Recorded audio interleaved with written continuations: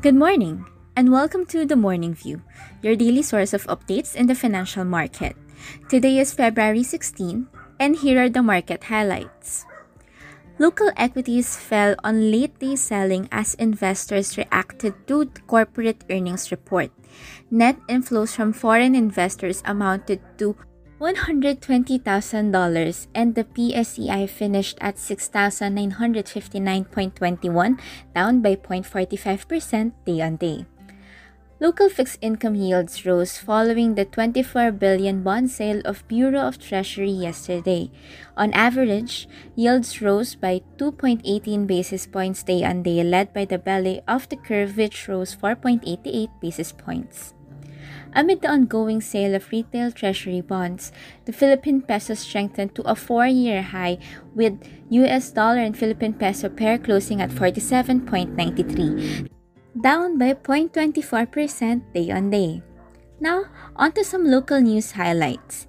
Data from the Bangko Sentral ng Pilipinas showed that cash remittances from overseas Filipino workers fell 0.8% year-on-year to $29.9 billion in full year 2020. This was better than the central bank's projection of 2% contraction due to the impact of the coronavirus pandemic. For the month of December, cash remittances declined 0.4% year-on-year to $2.9 billion. Meanwhile, local businesses are still reeling from the effects of the pandemic.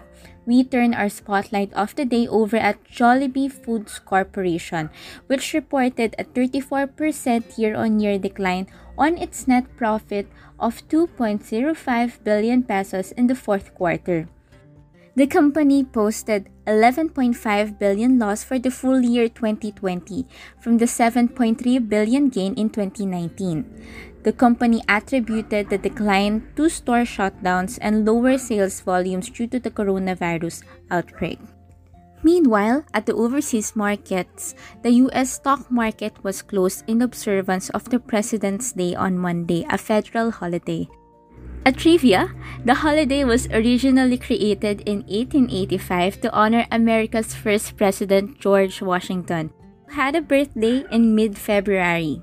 This holiday is observed every year on the third Monday of February. As the U.S. observes this holiday, U.S. equities were unchanged with Dow Jones closing at 31,458.40, while the S&P closed at 3,934.83. U.S. Treasury yields were also unchanged. Likewise, the U.S. dollar was flat as the DXY closed at 90.48. Over at the European markets, equities closed higher yesterday as vaccinations fueled hopes for economic recovery. Demand increased for stocks that underperformed due to the COVID-19 shock last year, like banks and energy, on recovery trade. The MSCI Europe closed at 138.89, up by 1.36% day-on-day.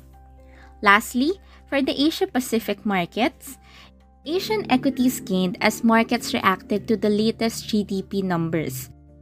Japan posted a 3% quarter-on-quarter GDP growth, which was higher than the 2.3% expectations. China, Hong Kong, and Taiwan remain closed for the Lunar New Year.